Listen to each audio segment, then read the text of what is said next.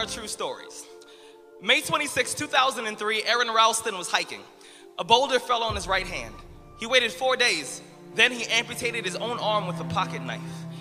On New Year's Eve, a woman who was bungee jumping in Zimbabwe, the cord broke. She then fell into a river and had to swim back to land in crocodile-infested waters with a broken collarbone. Claire Champlin was smashed in the face by a 5-pound watermelon being propelled by a slingshot. Matthew Brobus was hit by a javelin. David Striegel was punched in the mouth by a kangaroo. The most amazing part of these stories is when asked about the experience, they all smiled, shrugged, and said, I guess things could have been worse. So go ahead. Tell me that you're having a bad day. Tell me about the traffic. Tell me about your boss. Tell me about the job you've been trying to quit for the past 4 years. Tell me the morning is a townhouse burning to the ground. Tell me the snooze button is a fire extinguisher. Tell me the alarm clock stole the keys to your smile, drove it into 7 a.m. and the crash totaled your happiness. Tell me how blessed are we to have tragedy so small it can fit on the tips of our tongues. You see, when Evan lost his legs, he was speechless. When my cousin was assaulted, she didn't speak for 48 hours. When my uncle was murdered, we had to send out a search party to find my father's voice. Most people have no idea that tragedy and silence have the exact same address. When your day is a museum of disappointments hanging from events that were outside of your control. When you find yourself flailing in an ocean of why is this happening to me? When it feels like your guardian angel put in his 2-week notice 2 months ago and just decided not to tell you. When it feels like God is a babysitter that's always on the phone. When you get punched in the esophagus by a fistful of life. Remember that every year 2 million people die of dehydration. So it doesn't matter if the glass is half full or half empty. There's water in the cup. Drink that shit and stop complaining. You see, Muscle is created by repeatedly lifting things that have been designed to weigh us down. So when your shoulders feel heavy, stand up straight, lift your chin. Hell, call it exercise. Remember that life is a gym membership with a really complicated cancellation policy. Remember that you will survive. Remember, things could be worse. Remember, we are never, ever given anything that we can't handle. When the world crumbles around you, you have to look at the wreckage and then build a new one out of all the pieces that are still here. Remember, you are still here. The human heart beats approximately 4,000 times per hour, and each pulse, each throb, each palpitation is a trophy engraved with the words, you are still alive. You are still alive. Act like it.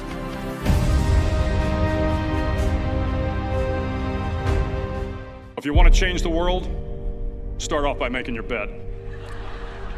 If you make your bed every morning, you will have accomplished the first task of the day. It will give you a small sense of pride, and it will encourage you to do another task, and another, and another. And by the end of the day, that one task completed will have turned into many tasks completed. Making your bed will also reinforce the fact that the little things in life matter. If you can't do the little things right, you'll never be able to do the big things right. And if by chance you have a miserable day, you will come home to a bed that is made, that you made. And a made bed gives you encouragement that tomorrow will be better. To pass SEAL training, there are a series of long swims that must be completed. One is the night swim. Before the swim, the instructors joyfully brief the students on all the species of sharks that inhabit the waters off San Clemente. They assure you, however, that no student has ever been eaten by a shark, at least not that they can remember. But you are also taught that if a shark begins to circle your position, stand your ground. Do not swim away. Do not act afraid. And if the shark, hungry for a midnight snack, darts towards you, then summons up all your strength and punch him in the snout, and he will turn and swim away. There are a lot of sharks in the world. If you hope to complete the swim, you will have to deal with them. So if you want to change the world, don't back down from the sharks. Over a few weeks of difficult training, my SEAL class, which started with 150 men, was down to just 42. There were now 6 boat crews of 7 men each. I was in the boat with the tall guys, but the best boat crew we had was made up of the little guys, the Munchkin crew, we called them. No one was over 5'5". The Munchkin boat crew had 1 American Indian, one African American, one Polish American, one Greek American, one Italian American, and 2 tough kids from the Midwest. They out-paddled, outran, and outswam all the other boat crews. The big men in the other boat crews would always make good-natured fun of the tiny little flippers the Munchkins put on their tiny little feet prior to every swim. But somehow these little guys from every corner of the nation and the world always had the last laugh, swimming faster than everyone and reaching the shore long before the rest of us. SEAL training was a great equalizer. Nothing mattered but your will to succeed, not your color, not your ethnic background, not your education, not your social status. If you want to change the world, measure a person by the size of their heart, not by the size of their flippers. The 9th week of training is referred to as Hell Week. It is 6 days of no sleep, constant physical and mental harassment, and one special day at the Mud Flats. The Mud Flats are an area between San Diego and Tijuana where the water runs off and creates the Tijuana Sloughs, a swampy patch of terrain where the mud will engulf you. It is on Wednesday of Hell Week that you paddle down to the Mud Flats and spend the next 15 hours trying to survive the freezing cold, the howling wind, and the incessant pressure to quit from the instructors. As the sun began to set that Wednesday evening, my training class, having committed some egregious infraction of the rules, was ordered into the mud. The mud consumed each man till there was nothing visible but our heads. The instructors told us we could leave the mud if only 5 men would quit. Only 5 men, just 5 men, and we could get out of the oppressive cold. Looking around the mud flat, it was apparent that some students were about to give up. It was still over 8 hours till the sun came up. 8 more hours of bone-chilling cold. The chattering teeth and the shivering moans of the trainees were so loud, it was hard to hear anything. And then one voice began to echo through the night. One voice raised in song. The song was terribly out of tune, but sung with great enthusiasm. One voice became 2, and 2 became 3, and before long, everyone in the class was singing. The instructors threatened us with more time in the mud if we kept up the singing, but the singing persisted, and somehow the mud seemed a little warmer, and the wind a little tamer, and the dawn not so far away. If I have learned anything in my time traveling the world, it is the power of hope. The power of one person, a Washington, a Lincoln, King, Mandela, and even a young girl from Pakistan, Malala. One person can change the world by giving people hope. So if you want to change the world, start each day with a task completed. Find someone to help you through life. Respect everyone. Know that life is not fair and that you will fail often. But if you take some risks, step up when the times are the toughest, face down the bullies, lift up the downtrodden, and never ever give up. If you do these things, the next generation and the generations that follow will live in a world far better than the one we have today. And what started here will indeed have changed the world for the better.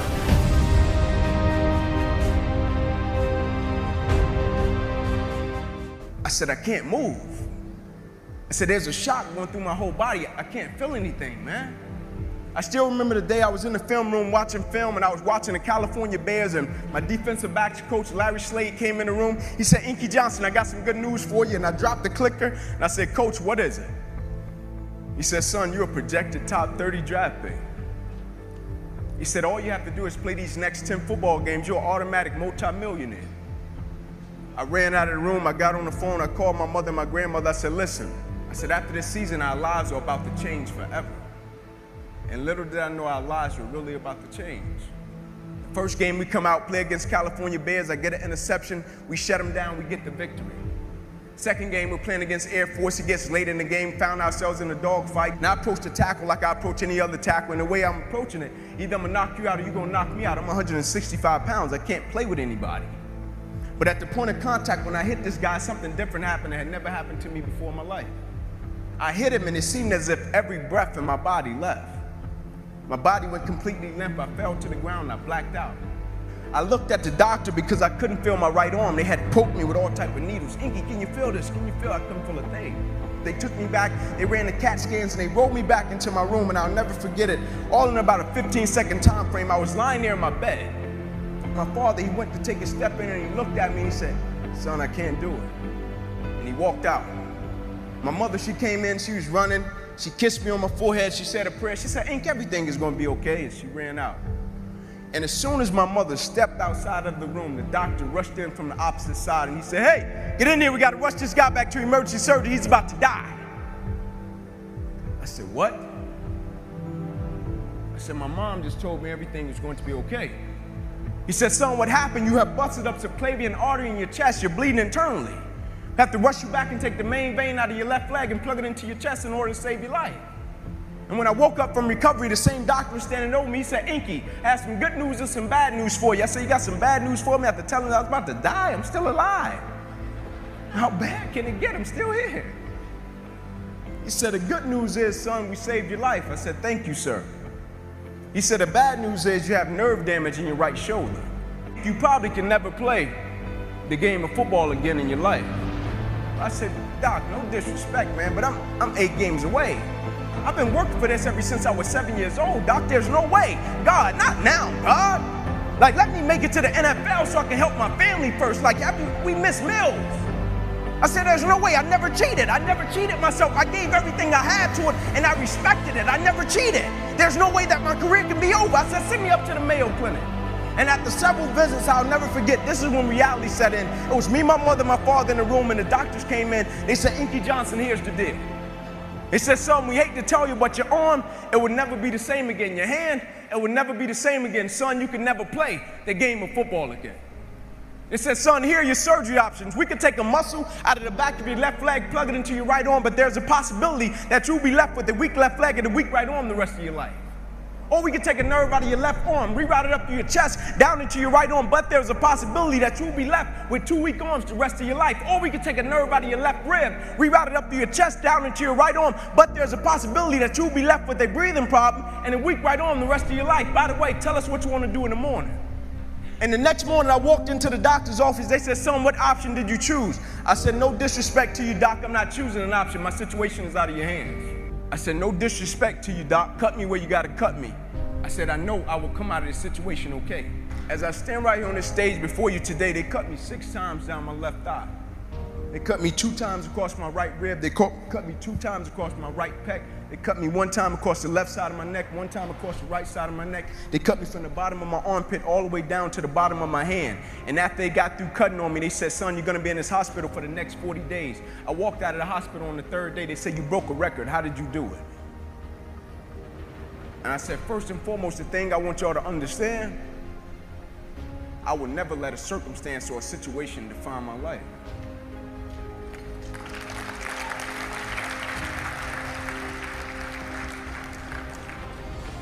But most importantly, you know what I had invested? I had sweat equity. I had been working my whole life. And what I didn't understand, by being determined to chase something, by being committed to it, and what commitment is staying true to what you said you were going to do long after the mood that you have set it in has left. You see, people think commitment is saying, yes, I'll do it on the days when it feels good. But I have been committed to everything that I ever started in my life, and I never stopped and I never quit it. And so by being committed to everything that I started, I finished it. It built a certain type of spirit. It built a certain type of mentality. It built a certain type of individual. And so now I couldn't quit even if I wanted to. I couldn't lay in the bed even if I wanted to. I couldn't stop even if I wanted to. I had too much sweat equity in my life and everything that I was doing. I understood the process is more important than the product. It wasn't about the outcome for me. Whether I made it to the NFL or not, that was inconsequential in God's plan for my life. But I was going to fall in love with that process because I understood by falling in love with that process, it was going to turn me into a machine.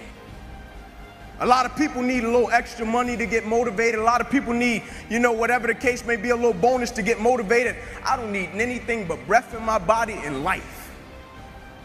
And every day I wake up, I understand I got 2 children depending on me. I understand I got a wife depending on me. I understand I got a world that needs me. The reason I go at life with the passion and the zeal that I go at it with is because I understand every day of my life is somebody in the world that is dependent on me. It may not be you, and if it's just about you, you're in trouble, because I'm telling you, you're gonna hit something in life that's a lot tougher than you, and it's gonna test your will and it's gonna test your heart. And if it's just about you and if it's just about the product, it will crush you. Every day I get up, I understand it's somebody in the free world that's looking at me to see if I'm gonna keep going, and so I can't quit. And so I went back to school the next week after they had just saved my life. I was back in class. I had to learn how to write all over again. Had to learn how to walk all over again. Had to learn how to tie my shoe all over again. Had to learn how to bathe all over again. Had to learn how to live life all over again. Never one time did I say, let me go home, I need a break. You see, the thing we have to understand about everything that we're a part of, first and foremost, it's a blessing by God. And when it's a blessing, you can't help but to give everything you got to it. My life got saved. I got spared my life. I almost died. The doctor came to me on the field. He was on one knee and he grabbed my wrist and he said, son, you don't have a pulse. I don't even know how you're still living. The thing about it, my wound, like you can see this. You can see my arm. My wound is visible.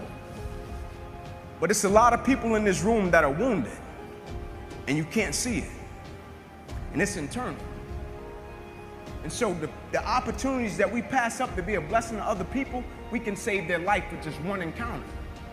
In my last doctor visit, they came to me and they said, sorry, Inky Johnson, you will never be able to use this arm or hand again in your life. I said, no disrespect to you, doc, but I will use this arm and this hand every day for the rest of my life by the way that I live my life. Every day I'm going to impact someone's life. Every day I'm going to empower someone. Every day I'm going to inspire someone. Every day I'm going to encourage someone.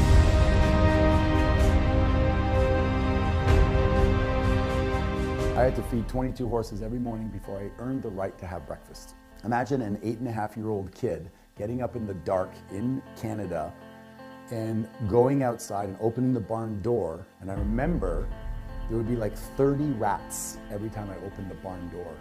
And they would scurry around. And I would hope that none of them would stay around. And one time I went back to the house and I said, Dad, can you come with me? And he locked the door and he says, go out and do your chores. And don't come back until they're done. And it was kind of the beginning of me realizing that I wasn't in a supportive environment. And I learned one thing, and one thing only, is that if I was willing to work hard, then I could get my dad's attention. But I remember waking up, I was about 13 or 14 years old, and this was the day my dad had promised me it was gonna be yes. This was the day we were gonna play together. We were gonna throw the football back and forth, and I was super excited. I popped out of my bed and I ran down the stairs, and I saw my father where he always is. His ankle is chained to the desk. But as I got closer, I knew something was wrong. It was like I could feel there was a heaviness in the air. And I started to get nervous. And I went, Dad? And he went, yes. I went, you ready to go play? And the weirdest thing happened is he turned, he looked at me, and I felt myself shrinking down. And he stood up, and this shadow cast over me. And he goes, do you have any idea what it takes to put food on the table? Do you think that this roof just puts itself there? Money doesn't grow on trees, you know. One day you're gonna have to work hard for money. Now get out and play on your own before I put you to work. And I turned around and I walked out, and I never asked him again to play, ever. I don't have one memory of playing with my dad. Not one. The only way I connected with him was when he was working around the house doing a chore. I'd say, Dad, can I help you? I'd hand him the nails, or I'd hold the measuring tape. It was the only way. Never once. He never came to my hockey games. He dropped me off in the car and stayed in the car. While all the other parents were tying their skates, I was there alone. I would try to score as many goals as I could so I could go in and tell him that I scored the winning goals. So he'd want to come and look, but he never did. I remember winning honors in school for academic achievement, looking out in the crowd, hoping to see my dad, but he was never there. So the only solace I had was to work hard. So I doubled down on that and I worked hard, and I'd call him out to look at the tasks being done, and invariably it was never good enough. So I doubled down again and worked harder. It didn't feel good at the time, but in life, if you do what is easy, life will be difficult. But if you do it as difficult, life will be easy. I got the difficult part out front, and I got really good at it. By the time I was 14, I saved up enough money to get a scooter. By the time I was 16, I had my first car. By the time I was 17, I thought, you know what? I'm out of here. This sucks. I mean, I could go out and make 4 times the amount of money living on my own, even if I have to pay rent. I don't care. So I moved out. I drove a taxi. I did carpentry. I cut lawns. I washed windows. I did anything that was hard work because that's all I knew. And then my life changed. I got a call from my stepmom, and she said, your dad has cancer. So I jumped on a plane and I did everything I could. I took care of the house. He said to me he had some back taxes from Canada that were unpaid. I said, yes, I'll pay them for you. I did everything I possibly could. And I remember the day I had to leave to go back to take care of my family. I had a young son at the time, and I had nothing left. And I asked my dad, well, he was probably 98 pounds lying in the bed. And I said, Dad, can you think of a time when I made you proud? And I'm thinking to myself, my God, there's a whole bunch. I was almost a millionaire by that time. I had done so many things. I'd risen up, I'd opened a restaurant, I'd learned a new language, I'd done so many things. This was the time he was going to go, of course, son, let me read from a list. But instead, he said nothing that I can think of. And I don't know if it broke my spirit or if I thought I had hit rock bottom, I hit another layer. But when I got back home, actually, I was fired from my job. My marriage had fallen apart. I had no money left that I'd paid to support him, so I got evicted from my apartment and I moved back with my mom at the age of 30.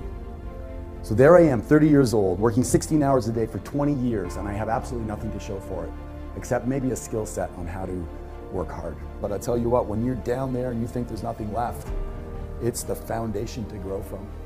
I thought, what am I going to do now? And some little bird mentioned real estate, so I thought I'd get into real estate. I got into real estate, and that's when I met my first mentor that transformed my life.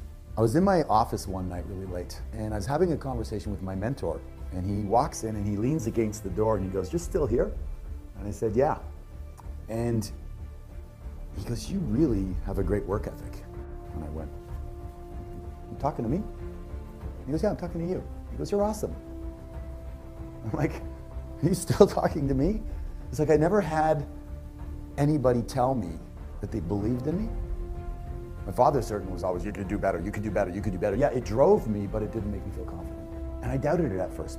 And we started to talk, and he goes, "Oh, so you've labeled yourself stupid as a loser and a skinny little kid." He goes, "How do you feel about that?" And I said, "I still feel that way." He says, "You're 30 years old."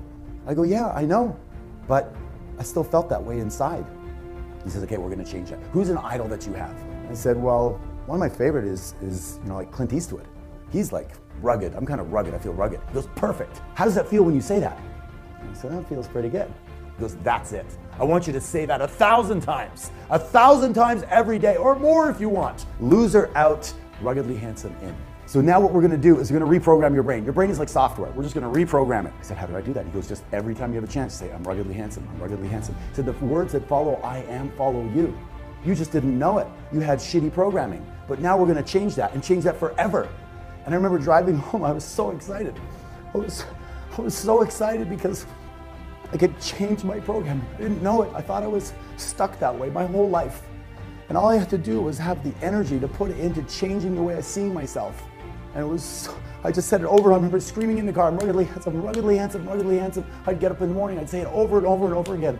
I'd say it as much as I possibly could. And then spontaneously one morning, I was in the shower and I said, "I'm the greatest real estate agent in my area. I'm the greatest real estate agent in my area." And I went from 1 sale in my first year to, in a few years, 100 sales. I broke every record there was. And then I bought the freaking company. Went from farm boy to financially free. I became resourceful. I became capable of doing things I didn't know I was gonna do. The most powerful force in the human psyche is how we describe ourselves to ourselves.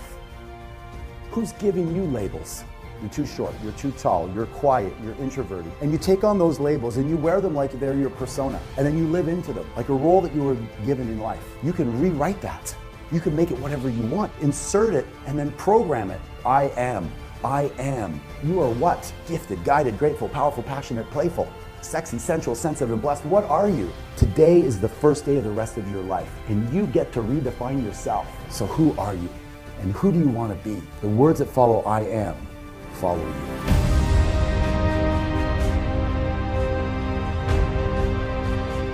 People ask me all the time, what is the secret to success? And I always tell them what the short version is, you got to have a 22-inch biceps. And you got to be able to kill predators with your bare hands. And of course, you got to have this charming Austrian accent. That's a given. The long version is that I actually always had 5 rules. You don't need to be a bodybuilding champion. You don't need to want to be an action hero or anything like that. If you want to excel in whatever you do, those rules are for you. So my first rule is find your vision and follow it. If you don't have a goal, if you don't have a vision, you just drift around. You're not going to be happy. I grew up after the Second World War.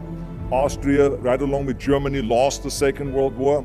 There was, of course, depression. There was a terrible economic situation. I wanted to get out of there. I wanted to escape. And luckily, one day in school, I watched a documentary about America. I knew exactly that is where I wanted to end up. The question was just, how do I get there? How do I get to America? No one had the money to travel or anything.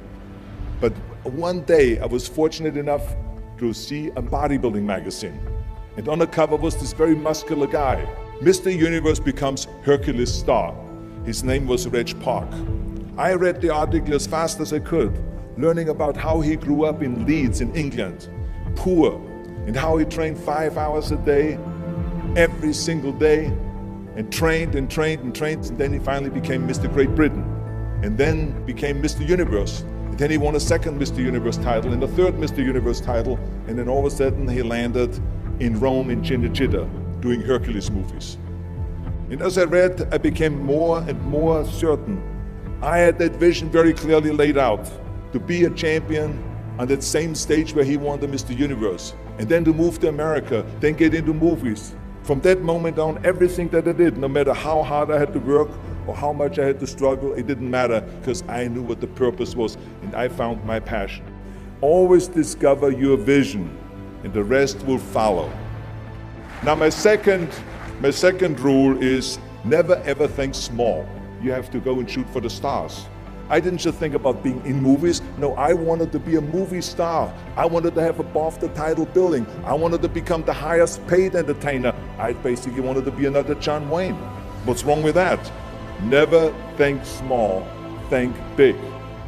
My third rule is ignore the naysayers.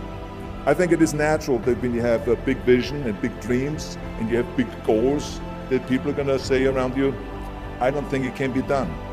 I think it's impossible. I mean, it started right away when I was 15 years old and I became a bodybuilder. Right after that, when I said, I want to be a world champion in bodybuilding, I want to be Mr. Universe. They immediately said, are you crazy? Bodybuilding is an American sport, forget about it, it's nuts. And then when I wanted to go into show business, after I won 13 world championship titles in bodybuilding, I said, I want to be like Reg Park. I want to be a Hercules, I want to get into movies. Well, I tell you, when I met those agents and managers, their reaction was, oh, Arnold, that is so funny. You want to be what, a leading man? Oh, come on. I mean, look, first of all, let's start with your body. You're gigantic, you're like a monster. And then your accent, oh, it gives me the chills just listening to your German bullshit. Come on now. Have you ever seen an international movie star with a German accent? It doesn't happen. Forget about that. And then your name, what is it, Schwarzen, Schnitzel or something like that? People are gonna storm the theater and the movie houses because Schwarzen Schnitzel is starring in a movie. Oh yeah, I can see that already. Imagine that. Everywhere I turned, they said, no, it won't happen, it's not gonna happen, and forget about it. Luckily, I did not listen. I started taking acting classes, English classes, even accent removal classes. I ran around all day saying lines like, a fine wine grows on a vine. All of a sudden, I got a little break. All of a sudden, I got a TV show, a little part, then another little part, and then Pumping On and Stay Hungry, and then of course I landed the big role of Conan the Barbarian. So finally I got the big break. And you know what was so interesting about it was the director said at the press conference, if we wouldn't have had Schwarzenegger with those muscles, we would have had to build one. And then when I did Terminator, James Cameron said, The I'll be back line became one of the most famous movie lines in history because of Arnold's crazy accent, because he sounded like a machine. So as you see, everything that the naysayers said was a liability became an asset. Ignore the naysayers. The fourth rule is work your ass off. You never want to fail because you didn't work hard enough. It doesn't matter in what area you're in. No pain, no gain. Listen, when I came to the United States, I remember that I trained 5 hours a day, every day, and I was managing a construction business, and I was a bricklayer, and I went to college also, and I took acting classes from 8 o'clock at night to 12 o'clock midnight. Every day I did that. Work your butt off. That's what I always believe. No matter what you do, work, work, work. And my fifth and last rule is don't just take. Give something back. Tear down that mirror that makes you always look at yourself. And you will be able to look beyond that mirror, and you will see the millions and millions of people that need your help. And this is why I tried to take every opportunity that I could to give something back. I started training Special Olympians. I started after-school programs for the most vulnerable children, for inner-city children, to make them be able to say no to drugs, no to gangs, and no to violence.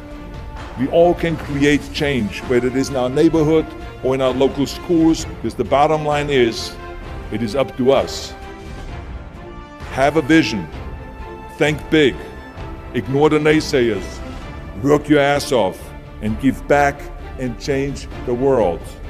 Because if not us, who? If not now, when?